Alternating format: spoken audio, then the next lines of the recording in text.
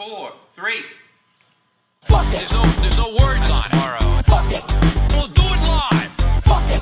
I've never seen that. Fucking thing sucks. There's no words there. Fuck it. There's no words on tomorrow. Fuck it. We'll do it live. Fuck it. I've never seen that. Fucking thing sucks. There's no words there. I don't know. Fuck. I don't know. Fuck. I don't know. Fuck. I don't know. Fuck. I don't know. I don't know. Fuck. I don't know what. Go. I can't do it. Fuck it. Go. I can't do it. Fuck it. Go. I can't do it. Fuck it. Go. I can't do it. Thanks again for watching. Fuck it. There's no words on tomorrow. Fuck it. We'll do it live. Fuck it. I've never seen that. Fucking thing sucks. There's no words there. Fuck it. There's no words on tomorrow. Fuck it. We'll do it live. Fuck it. I've never seen that. Fucking thing sucks. There's no words there. Okay, ready? Take it away. Go. Yeah. Go. Yeah. Go. Yeah. Fuck it. We'll do it live. Go. Yeah. Go. Yeah. Go. Yeah. Fuck it. Fuck it. We'll do it live. Fuck it. Go. Fuck it. Fuck it. Go. Fuck it. Fuck it. Go. Fuck it. Fuck it.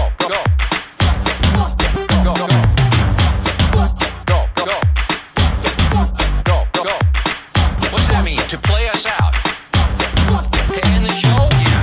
Yeah. What the fuck is up, everybody? Hope you're with us. We're having some weird glitches this afternoon. I'm all out of sorts. The original way we normally do this did not want to work today, so we had to revert to the old way, which is a little bit glitchy. I see a bit of a flicker and shit on the screen, so I apologize. There's not a whole lot I can do. But yeah, hang out with us, and hopefully this straightens itself out just a little bit. But what's new? Something's fucking not working with IG and shit. But it's all good. Welcome. All right, so if you're here early, you already know what we're going to do. Free shit. So let's go right there on your screen. Made it smaller this week for the IG fuckers. Should be able to see it. But yeah. What are we giving away first? Grape Cobbler. Can't really read that, I'm sure. Grape Cobbler, 12-pack. How are you going to win this? How about the fifth person to write at that email in the subject line? Nico, N-I-C-O. Nico, then that you shall win these seeds. So who the fuck are we talking to today? We're talking to Nico from High Times. I've known this dude for a really long time. He's done a lot of stuff at High Times, but most notably probably he's the guy that he's one part of the cog that works on these cups and makes them happen. So I kind of wanted to talk to him a little bit about that, dig into that just a bit. But we'll give away another pack here real quick. Before I get too far along, I want to call out everybody sucked last week on your UFC picks. One single person got it right. I think there was probably, I don't know, upwards of 50 guesses from people in there, and not one person got the 3 combo right. So we'll try it again this week. There's another way to win. That email right below me right there. If you want to try to make your 3 picks, you can possibly snag a free pack. I'm going to turn you on to degenerate gamblers at no risk to yourself. Yeah. Next pack. Can't read the email. It's too small. It's too small for all you fuckers. All right, well then. That's not my fault. Actually, it is. I can fix it. I should be able to fix it. No, we only see it on IG. It's a little bit bigger. Anyway, Dark Horse Genetics live at gmail.com. Good luck. Next pack that we're going to give away, Mississippi Mud. This one, how about you just text me? How about you put in the subject line, it's another 12-pack, Mississippi Mud. How about you put in the subject line on this guy, Skittles is the shit. Skittles is the shit. Skittles has heavily influenced my life over the past year and a half. I've probably smoked nothing but Skittles for 3 or 4 months. Put it out commercially because I love it, and have bred with it a bunch in the past year or so. So I don't know of a strain that's really like come into my life that I've really been like, yeah, I fucks with this shit. I fucks with this shit heavy and hard and often. You know what I mean? But yeah, with that said, let me see if I can't get Nico to give us a ring here real quick, and we'll go over some high times type of shit. I'll try to pay attention to the chat, so if you guys have any questions for Nico, feel free to type them in there. I can't guarantee I'll get to them, but I'll do my best. Yeah. He's calling in now. Mr. Nico. What up? Can you hear me, sir? I hear you, sir. How are you? Good. Welcome to the program, man. Thanks for doing it. Yeah, thanks for having me. It's a pretty cool thing here you got going. I saw a couple episodes. Right on. Yeah, Yeah. I'm certainly no veteran podcaster or whatever, but I'm having fun. I'm enjoying it. It's pretty cool to do this. I have a lot more respect for podcasters now that I'm trying to do this shit because it's way trickier than I thought just to keep it going. But here we are, Nico from High Times. So I'm just going to start right off the bat like I do everyone else. Talk to us about cannabis, like where you're from, your youth a little bit, and like the first time smoking weed. What got you into cannabis? Yeah, okay. So I'm one of those guys that didn't smoke weed until later on in life. That was a mistake. So, don't do that, kids listening at home. Smoke that shit as soon as you can. No, I grew up in Jersey. That's where I am right now. Not far from Manhattan. So weed was everywhere. Everybody was always smoking around me.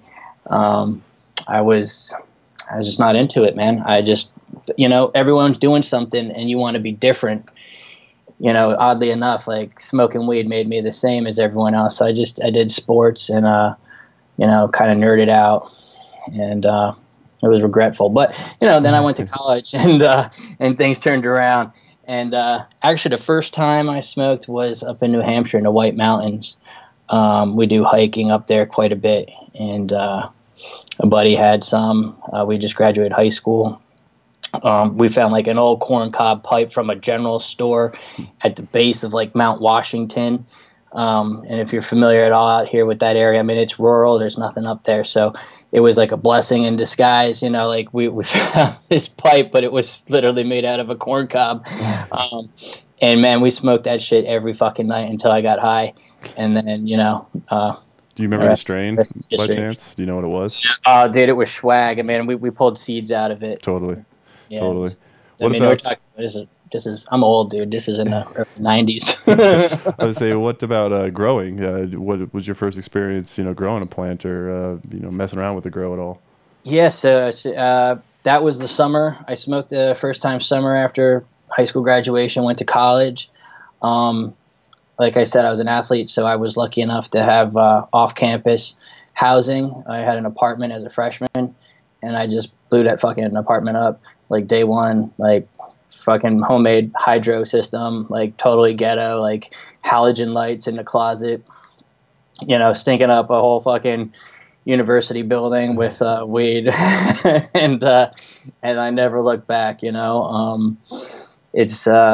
It's just been a love affair. I mean, just being in the garden has been something that's it's been as medicinal for me as the actual product that we pull out of the garden. It's just like my Zen time. It's my sanctuary. Sure. That kind of leads me into High Times. So, this sort of seems like a dream job for most people, but how does one land a job at High Times? How did you start working there? First of all, it is a dream job, and I was lucky to do that for as long as I did. And it was a stroke of luck. It was somebody that knew somebody that knew somebody. I actually had been down in Mexico. I did my first big grows down there. We did some hydro warehouses in Oaxaca in the early 2000s. And we knew some expatriates that, had been running reefer up from Mexico since the 70s. We went down there to kind of bring them, well, first of all, bring them good genetics, and then also introduce them to, indoor growing, greenhouse growing, hydroponics. and I wouldn't trade that experience for anything in the world. It was a little bit rowdy, you know. Mexico is a rough place, especially where we were. Sure. And we were young, you know. I was 20 something, but that led to High Times because you know, friends of mine obviously knew I was down there, what I was doing, and somebody knew somebody, said that they were the publisher of High Times and I should talk to this guy, and I said, oh yeah, you know, sure, you set that up, you know, I'll be there. And turns out it was Rick Cusick. He's the associate publisher, was the associate publisher of High Times, and he was her weed dealer, is what it was. He was her neighbor. She lived next door to him, and so she hooked me up with him. And I'll never forget that interview. I was, you know, as nervous as you could be. I didn't know what to do. Should I wear a suit? Should I bring my homegrown? You know, do I have? So after much debate and discussion, we went with suit, no tie, which, by the way, was a total mistake. Ever wearing a suit into High Times, I'll never do that. And I had a bag of homegrown. My last harvest right in my breast pocket with a couple of pre-rolls, and I got in there. You know, I had spoken to Rick the day before. He said, yeah, you know, you sound cool, you're a young writer, you know, I could tell you like Herb, why don't you come by and talk? And I said, sure, when's good? He said, any day at 4:20. So I literally showed up at his door at 4:20, and I mean, this is a long story, sorry, but long story short, That's cool. long story short, Rick's sitting there after a few questions. He's like, so you grow weed and you're a writer? And I said, yeah, pretty much. That's the gist of it. And I said, would you like to smoke some of this weed I grew? I pull out the bag, and then he goes, hold on. And the next thing I know, he comes back with Danny Danko, and me and Danko and Rick are standing on a balcony at High Times overlooking Park Avenue, smoking a joint. And they're like, yeah, what do you want to write about? I gave them like 5 ideas. They were like, those are all good. Just do that. And that was it. I mean, that was in 2006. Do you remember your first article, what it was? I do. It was Electricity Basics. Nice. Nice.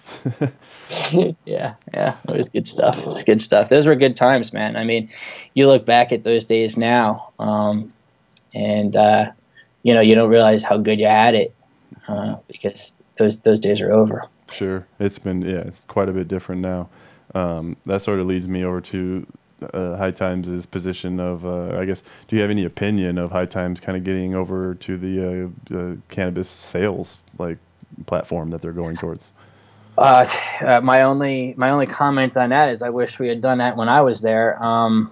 You know, so I should just, you know, my employ there just ended recently, but it was really a sham for the last 3 years. You know, since we sold the company, I haven't really been there. And yeah, I mean, how to put it? You know, I mean, it's had its ups and downs, but Sure.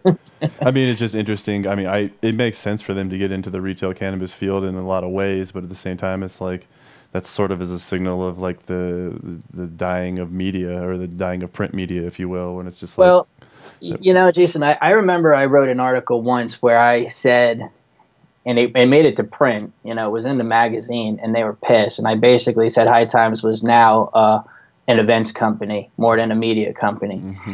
And that was probably right around 2011 or something, when we moved the cups over to the States, and we were doing a whole bunch, you know, every other month and shit. And they got pissed, you know. They said, why would you write this? And I said, because it's true. You know, this is our bread maker, you know, this is how we're surviving. And Michael Kennedy, who was the primary owner at the time and the original attorney to the founder back in '74, he passed away 2 years ago. He's a great dude, great attorney, kept the magazine going all those years. And his dream was for High Times to get into bud. It's actually, he and I made a deal. We had, I was starting a genetics company. He wanted a piece of it. I said, well, give me a piece of the magazine. And we did a kind of a swap. I feel bad. I think I made out a lot better on on that deal than he did, and he passed away 2 years ago. But this was his dream, and I'm happy to see High Times getting into it. I think we should have a long time ago. So almost, I wonder if it's too late. You know what I mean? Sure. I hope that they can pull it off. You know, I know that there's had ups and downs over there, and it's not easy. You know, these kinds of deals, the mergers and acquisitions and stuff, and the way the industry has turned out these days, I don't think is quite how all of us OGs would have hoped. But that's what happens. Capitalistic society. You got big time money investors, Wall Street dudes coming in. These people don't fuck around with business. It does. It changes things. They're not weed people. Okay. And, I hate that. And everyone knows about corporate cannabis and beware and everything, but it's the reality, now of our industry. It's where we're at. And I'll tell you, the fucking hippies up in NorCal, that first time when they voted down legalization, they said this is what was going to happen, Yep. And then they did it the second time, and it finally passed. But now we're seeing it. So sure, absolutely. So I kind of want to shift a little bit over to just cannabis cups in general, because I know you had a lot to do with them, and you're kind of instrumental once they kind of came over to the States or whatever. But what was your first cup that you ever did for High Times? Do you remember? The first cup that I went to? Yeah. Or the first cup that I ran? The first cup that I went to was in Amsterdam. It was before we had any in the States, and it was my second year maybe at High Times, so I wasn't invited to the first one. It wasn't an automatic thing. It wasn't that big it was big, but if 5,000 people showed up in Amsterdam, that was a big cannabis cup, Sure. So the whole staff didn't go.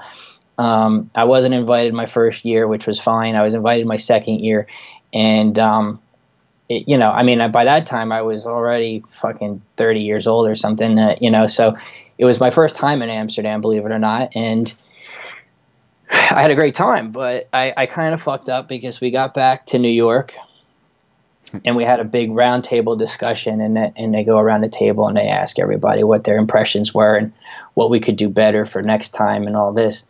And it was mostly like a time to blow sunshine up everyone's ass and pat yourself on the back. And I fucking, like a naive, youngster, sat there and said, well, I was appalled at the competition and the judging, and how could you possibly think that this is okay? Your High Times and the way you judged the weed was insane. I just sit there and I fucking ripped the shit out of it, right?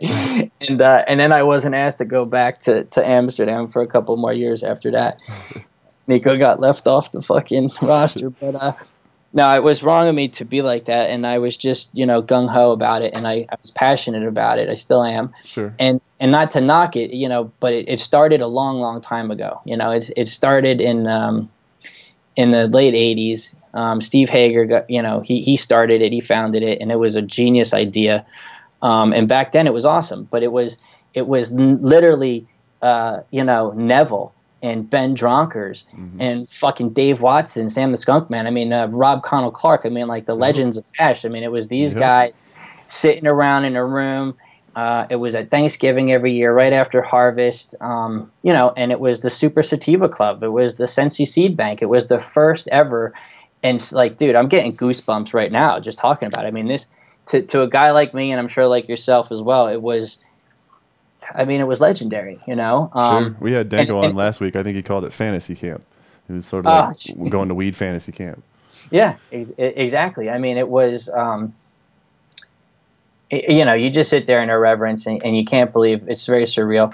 And so for me to go, and then I watched the judging, and it was very haphazard to me. And maybe it worked, 20 years before that at the first one, when it was just 25 dudes in a basement, at Neville's Castle and whatever. And that's fine. And that's how they did it. And those guys, no one's going to question what the people like that think. They could probably just look at it, take a whiff of it, and tell you, and rate it pretty accurately. But what was going on when I saw it was just a bunch of people sitting in a what they called the temple at the top of an old Dutch walk up. It was a beautiful spot. and it was very holistic. It was very comparative to what it was next to.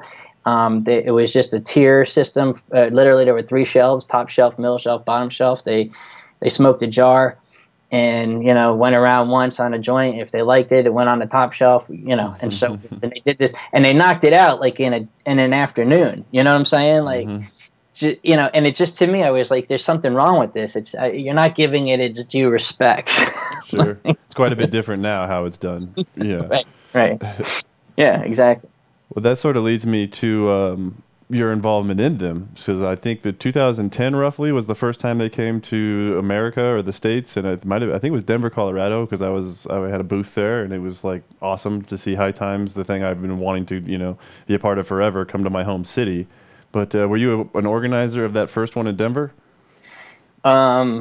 Yes. Yeah. So when they moved it to the States, Steve Hager had left High Times at that point, and they came to me and were basically like, "Hey, Big Mouth, you talk all that shit. Do you think you can do something here?" But just to clarify, the Cannabis Cup is a massive event, and what I did was the competition part of it. Right. You know what I mean? So like I didn't have anything to do with the planning of the event or the vendors or the location, or I just my little piece was the competition, and it wasn't just me. I think sometimes unfairly I get more credit than I deserve, because Craig Coffey was there every step of the way, and Danko was a part of it, and honestly, we incorporated a lot of people into it, which I'll talk about in a second. But basically, when they tasked me with it, I said, sure,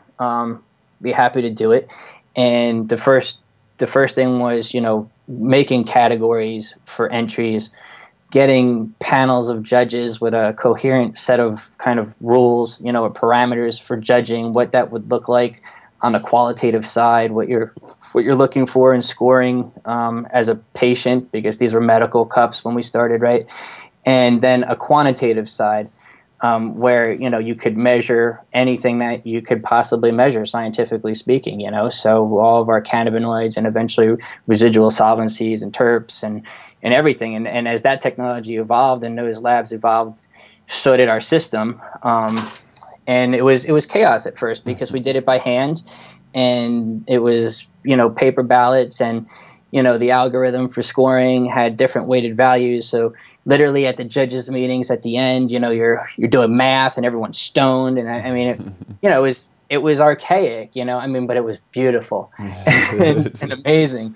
And I mean, let me tell you, like the guys that came at it at our first judges, Dougie from Hitman Glass, he put on Chalice. Big Dan Desai, who went on to run the Secret Cup. I mean, the list goes on. I mean, you guys, you and Caesar, were judges, I know, and competitors, and saw it. And you guys probably took some pieces of that and you built on it, and you did your Grand Prix, which, by the way, looked fucking awesome, by the way.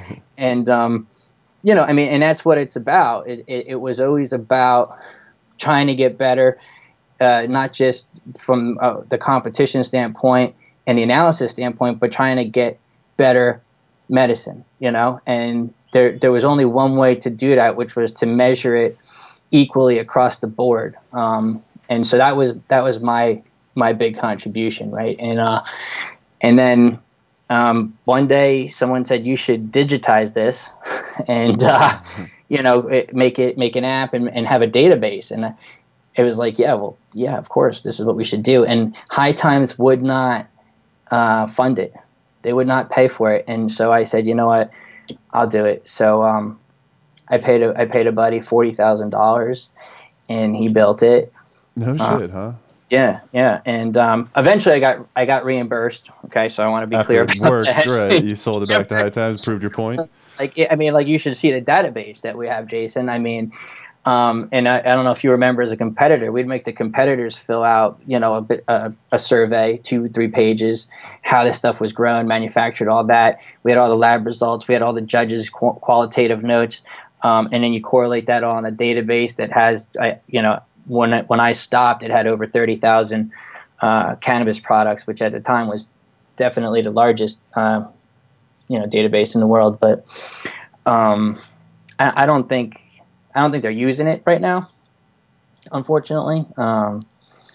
So that's it. That's interesting. I had no idea that you created like a formula and also a database for the products, which is searchable. So with your database, Yes. you could search straight to the highest, THC this or that. Hey, see, I knew you would go there because I was going to bring this up, because what this database also did was it drove content. And so then I was able to create the Earth's Strongest Strains, or the Strongest Strains on Earth series. And can you hear me? Yep. Okay. And I looked it up today because I wanted to know, I wanted to sound like I know what I'm talking about. In 2003, you know what won the Strongest Strain on Earth was none other than the Bruce Banner number 3. 13, I think, not 3. Oh, and I think you're right, because it was a typo. Right. We put the wrong number on the phone. I don't even think there was THC testing in 03, but yes. In 13, yes. 13. Yes. No, that's what I mean, but it was Bruce Banner number 3. Right. Yep. Like I said with Was that- Danko last week, changed the trajectory of my entire life when that sort of happened or whatever. When you and Danko put together and named it the Strongest Strain on Earth, changed everything. But Yeah. we were knocked off the mountaintop, I think, in the following year by Kim Dog. They don't do it every year. I know you're not a part of High Times anymore, but how did the Strongest Strain on Earth thing kind of go? And is it over, or do they continue to do it, or what do you know about it?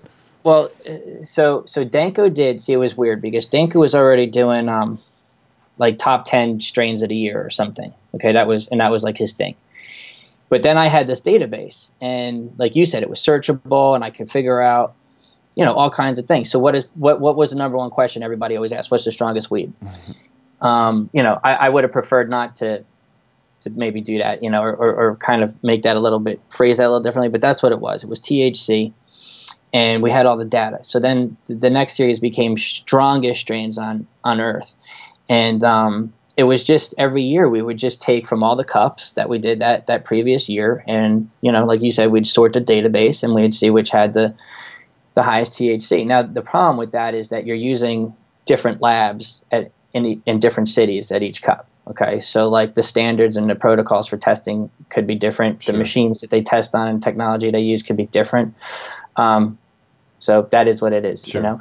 But I really did try to keep everything, as symmetrical or coherent, if you will, as you could, for data purposes. And then, so that's how it was started. That's how that string or that series came about. Now the problem is I don't believe High Times is using the software currently for their competitions anymore, Gotcha. which is tough. And I did recently talk to someone there, and I had to give them another copy of the software. I have a joint ownership with them, so I own it, they own it, Right.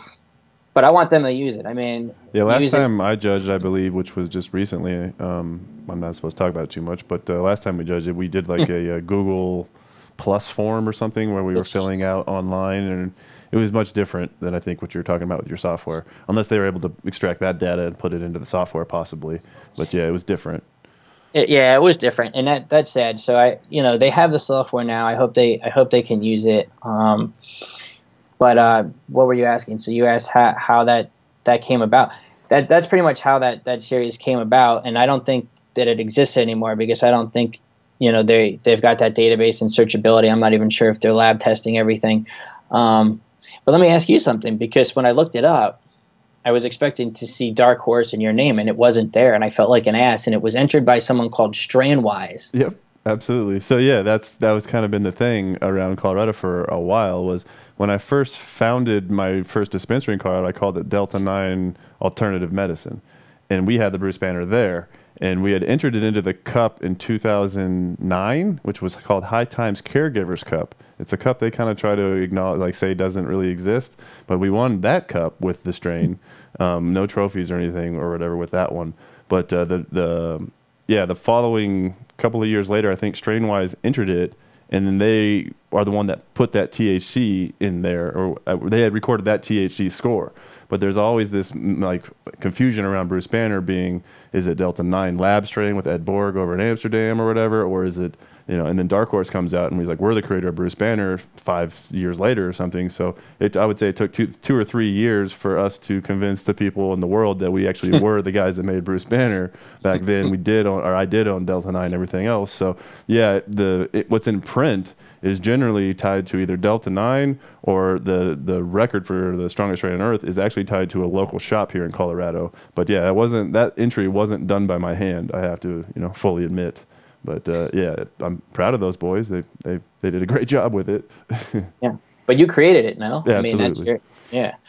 And did I have it right in that write up? Was it was it an OG and a strawberry cough? Strawberry Diesel, yeah, absolutely, yeah. Everything else was right about it. I have the Strongest Trains cover framed in my house. It's one of the few things I have framed that I'm proud of, like weed related or everything else. That fucker's in the entryway. If you walk in the door, you got to walk straight smack dab into my Strongest Train on Earth thing or whatever. So I'm not afraid to. I'm not bashful. I show you that fucker right off the bat.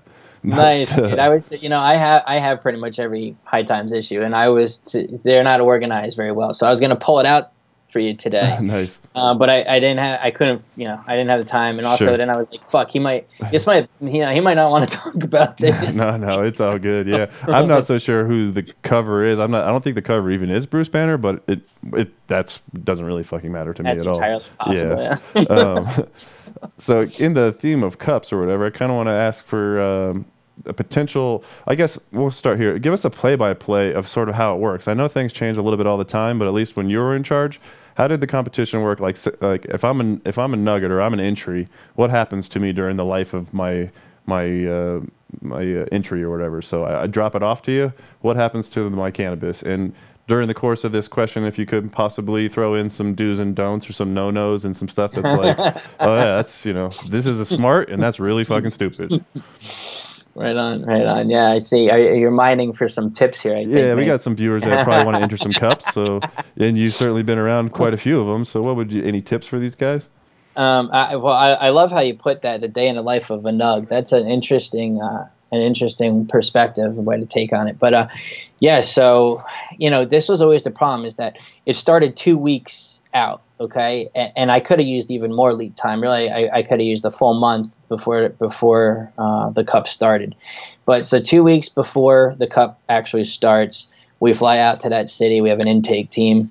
We have to have intake in a legitimate spot, a dispensary or a lab or something like that. And we try to give appointments and set times for people to show up, but that never worked. Everyone just shows up, on the last day, at the last minute. And it's tough, it's tough because some people have legitimate, disasters in their life that happen, or some emergency or some shit, and you want to let them in and help them, but you got to draw the line. We'd have people showing up the next day, days later crying. It was terrible. That's one thing that I don't know how you get around unless you have like a rolling open registration, like all year round. So like for you, if you're just doing one a year, that's awesome, because honestly, you could take entries all year round if you want, sitting, in Colorado, wherever you are. Obviously, like, you can't take bud 9 months before you want it fresh, but, there's some things maybe you could take, maybe certain edibles or something have a shelf life. And then, like, you could certainly be doing your intake for, 2 months out, Sure. Before the date, and make that process a lot easier on people. But, keep in mind also, we're a bunch of journalists / growers / stoners flying into your city from New York, okay, where we don't have any medical, nothing for most of the time. It's like basically totally illegal here for most of our tenure, so we're kind of like paranoid freakazoids anyway, landing in, hippie California, or no one gives a fuck Colorado, and it's a weird dynamic to deal with all this shit, and also be navigating the regulatory and compliance issues, or law for that state. So then you do your intake, you run that for 2 days, maybe 3 days if you can spare it, and then you start the breakdown, the bag and tag. So we had when I ended my last cup, we were up to I think 14 product categories, and then we would try to run between 6 and 10 judges per category, so you're running 100 judges, on average. So you have to make 100 kits. Everything was blind, right? So when I did it, I wouldn't allow any packaging. We changed that eventually for edibles, because the packaging was essential to using an edible medicinally and responsibly.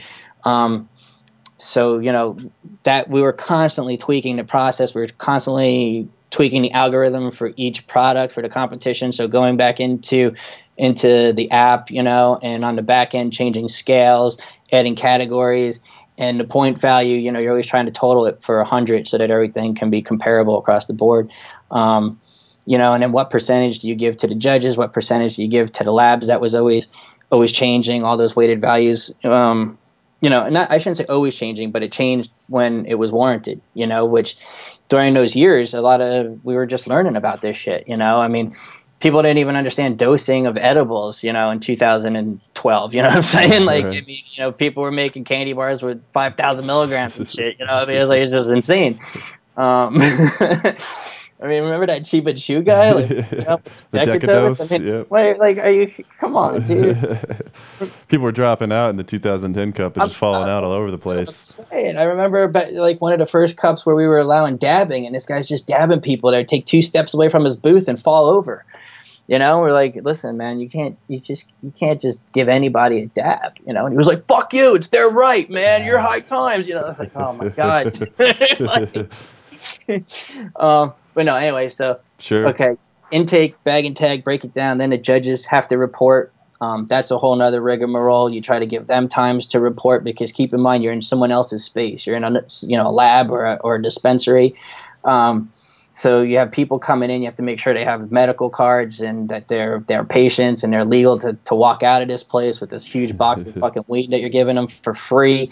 I mean, it was insane, because we tried our best to be compliant and follow the letter of the law. But at first, certainly there was gray areas.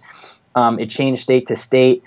As you know, most states, their programs are wishy-washy at best. They don't know, they have stupid rules because policymakers and legislators didn't understand it. So you're trying to do all this stuff, and at a certain point, you're like, "It's stupid. Fuck it, just take it." Right, totally. Just get it done. Yeah, I think, and then of course we had to save a week for the judges to actually judge, and I never thought that a week was enough. I wanted them to have much more time.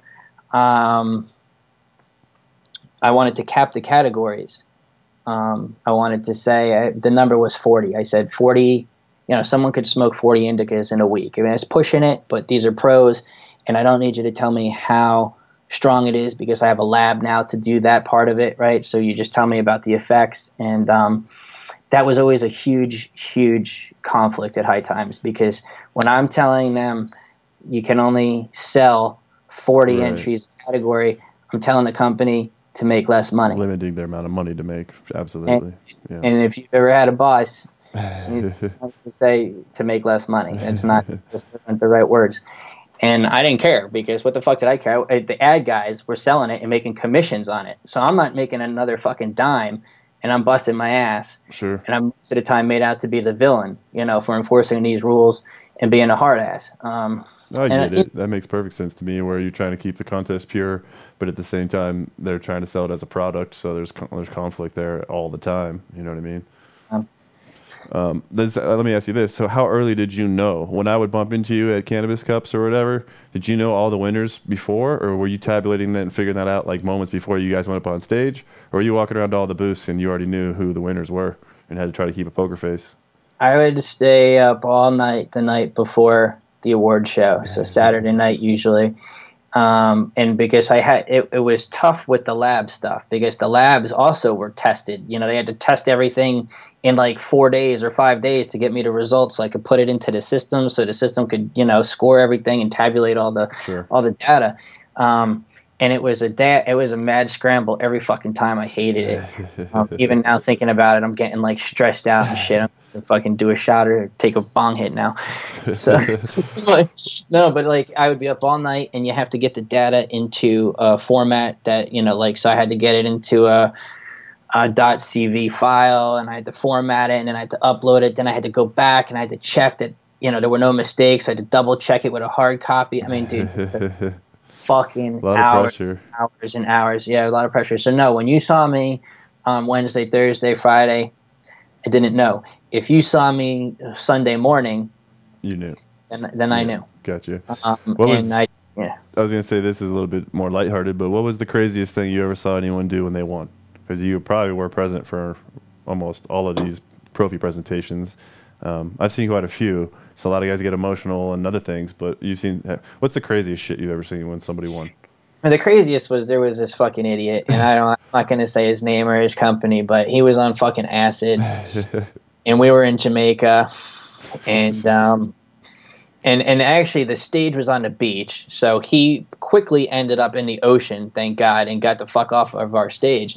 But I don't know what he was doing on the stage at the time. He was a combination of gyrating and breakdancing and flopping around like a fish. I don't know, maybe he saw God or something. But he was totally gone.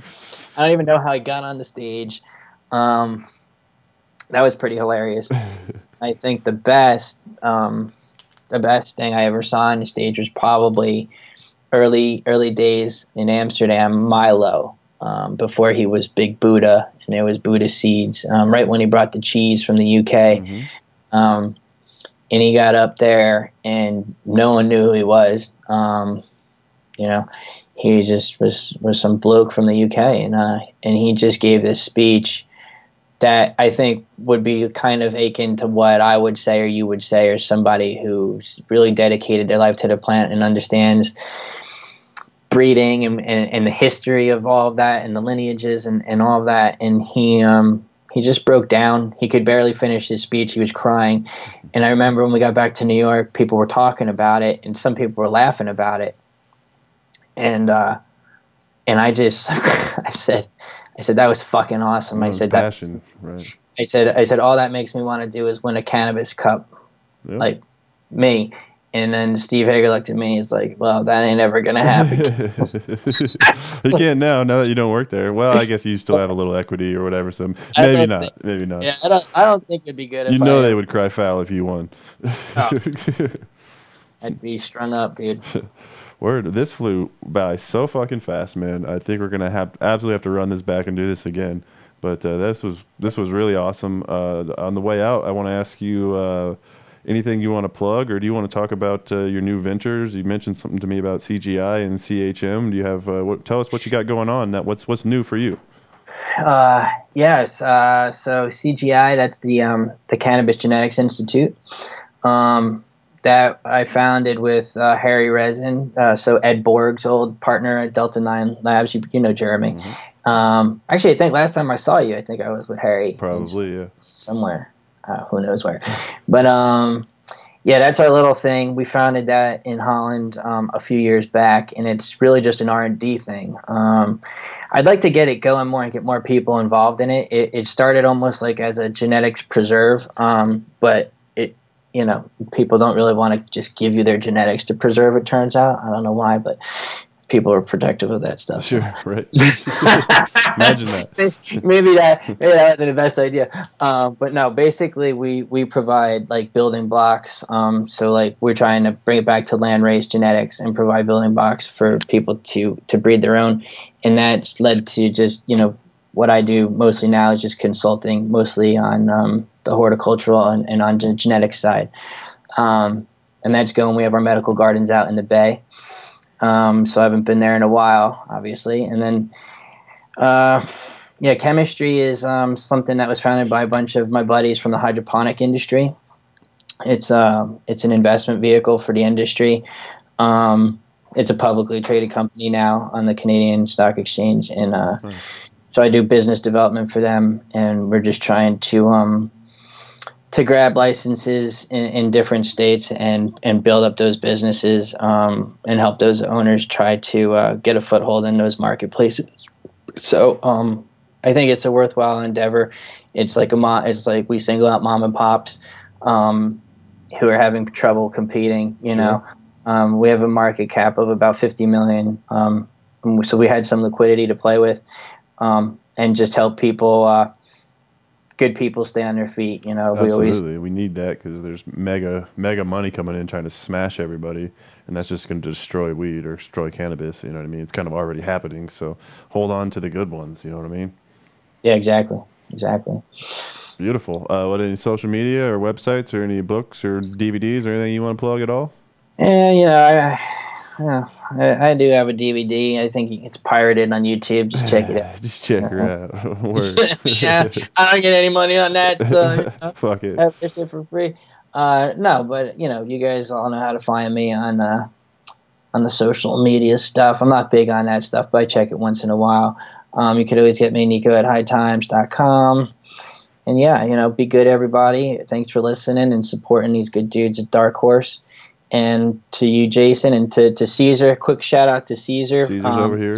Setting it up. What up, Caesar? He's a homie. He's an OG, obviously, from High Times in New York City back in the day. It's always good to see the homies. Absolutely. Shout out to C's.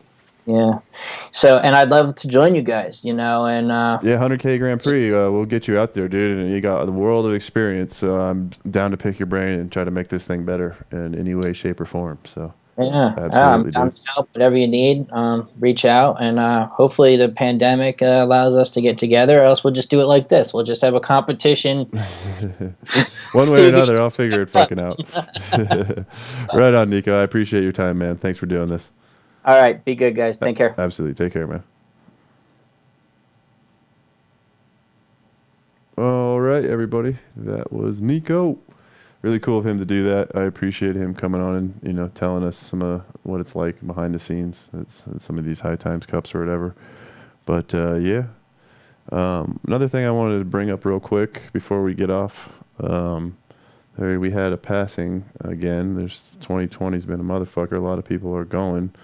But unfortunately, I want to bring this one up real quick. Josie passed, creator of GG4. So, yeah, I'll just give Josie a brief moment of silence. Rest in peace, Josie Wales.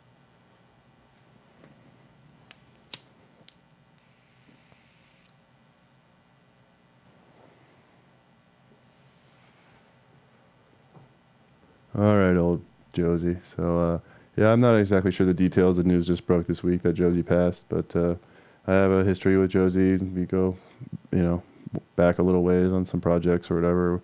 We didn't always see eye to eye and everything, and me and him weren't always the best of buddies, but I do wish him and his family well.